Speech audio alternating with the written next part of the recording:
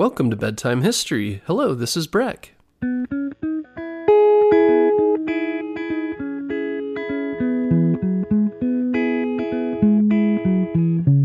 Guess what, parents? Bedtime History is now available on Storybutton. Storybutton is the easiest way to listen to our show without using screen devices like your phone or a tablet.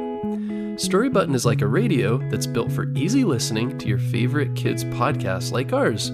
And the best part is there's no subscriptions or fees to access the content. This week, save $10 and get free shipping when you go to storybutton.com/bedtime history. That's storybutton.com/bedtime history.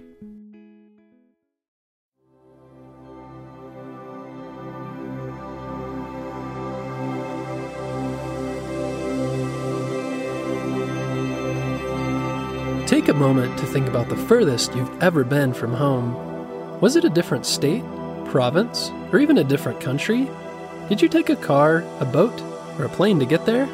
What was it like to be so far from home? Now, what do you think when you hear the word Voyager? A voyage is like a journey or long trip. When I think of Voyager, I think of someone going into new and unknown places, exploring and learning. What Voyagers do you know? The world is pretty big, with lots of places to explore, but the biggest place to explore the unknown is outer space. It's only been a little over 50 years since the first human, Neil Armstrong, walked on the moon.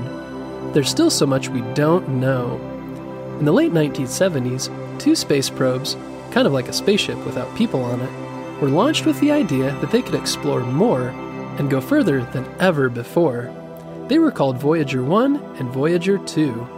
They've been on an incredible journey for decades and still have so much more to do. As you may know, our solar system's planets revolve around the sun. Every 175 years, a very special event happens when the planets Jupiter, Saturn, Uranus, and Neptune line up. The Voyager program started in 1964 when a scientist named Gary Flandreau discovered that this would be happening several years in the future, and just one spacecraft would be able to fly by all of them. If they could send a spacecraft to see all of them in one voyage, this would save a lot of time and money. The project idea was called the Grand Tour. Sadly, it ended up being canceled in 1971 because it was going to cost $1 billion. Fortunately, the idea of a Grand Tour was reborn a few years later. The opportunity of the planets lining up for NASA was just too good to resist. The new project was estimated to cost $250 million, much less than the Grand Tour project. This time, NASA was going to make 2 probes, and they were going to visit Jupiter, Saturn, and one of Saturn's moons, Titan. They made 2 probes, so just in case something happened to one, the other would be able to finish the mission and visit the 2 planets. But what everyone at NASA was really hoping for was that Voyager 1 would be successful and they would have Voyager 2 to go and do the Grand Tour. One of the most important parts of the Voyagers were their cameras. The purpose of the spacecraft would be to take pictures of planets as they pass by. They also had to be able to send pictures back to Earth using radio transmission. So the Voyagers were designed with very powerful cameras and radio devices for sending the images to Earth, so scientists could study the images and other data and learn more about the other planets in our solar system.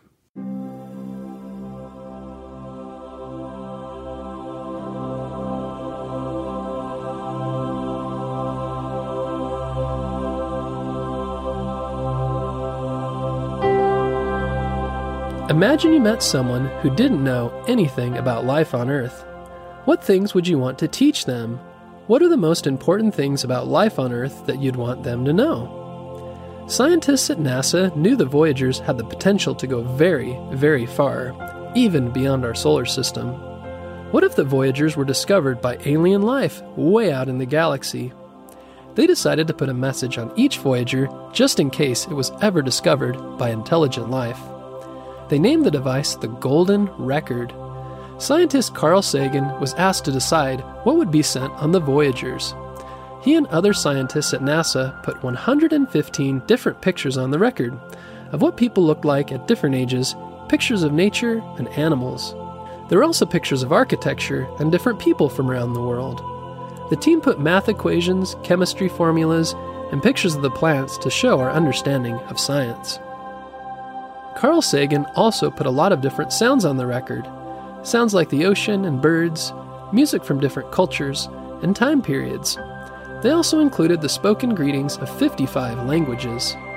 Finally, instructions and the equipment needed were included to play the record and get all of the information off of it. Here's a question for you. What do the Voyagers and leftovers in your fridge have in common? They both use kitchen foil to protect them. A lot of design ideas for the Voyager were taken from an earlier project named Pioneer 10.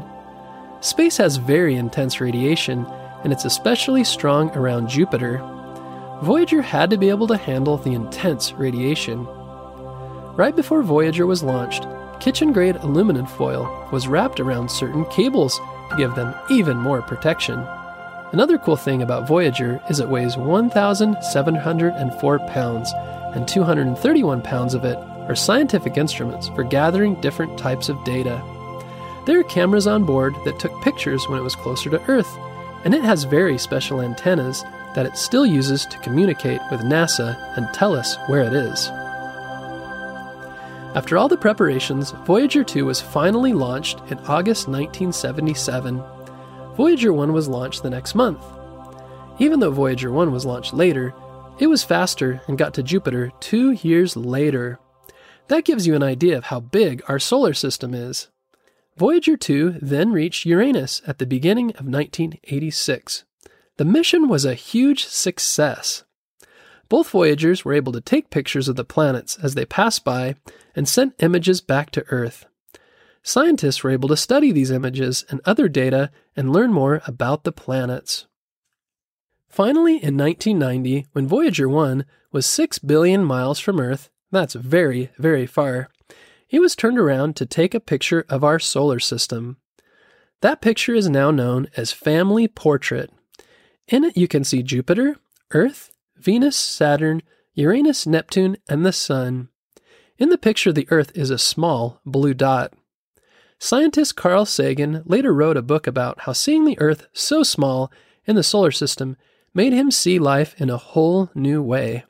The book was called Pale Blue Dot. It's kind of crazy to think that in our solar system we're very small.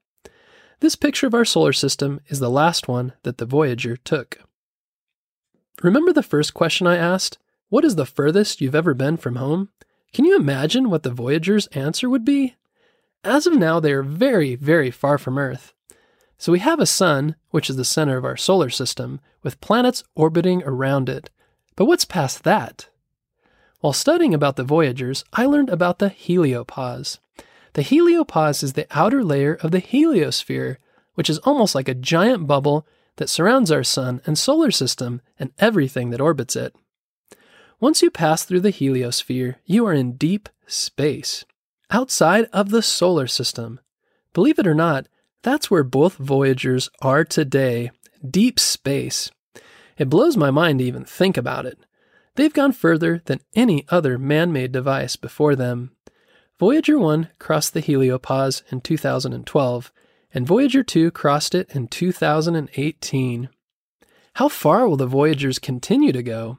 We aren't completely sure. Being able to track them depends on how long their power is able to last.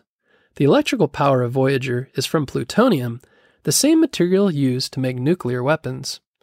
Over time, the plutonium decays and doesn't put out as much energy. In October 2011, their power had dropped to almost half. As the power drops, Voyager won't be able to take as many pictures or communicate back to Earth. Scientists think that by 2032, there won't be enough power for them to communicate at all. But for now, both are in contact with NASA through the Deep Space Network, and we still get to enjoy seeing where they are. Voyager 1 is currently over 14 billion miles from Earth, and Voyager 2 isn't far behind. Amazing, right?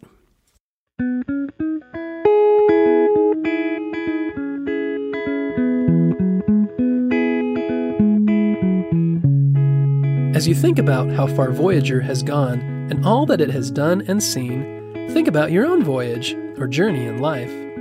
What places do you want to see? Where do you want to go?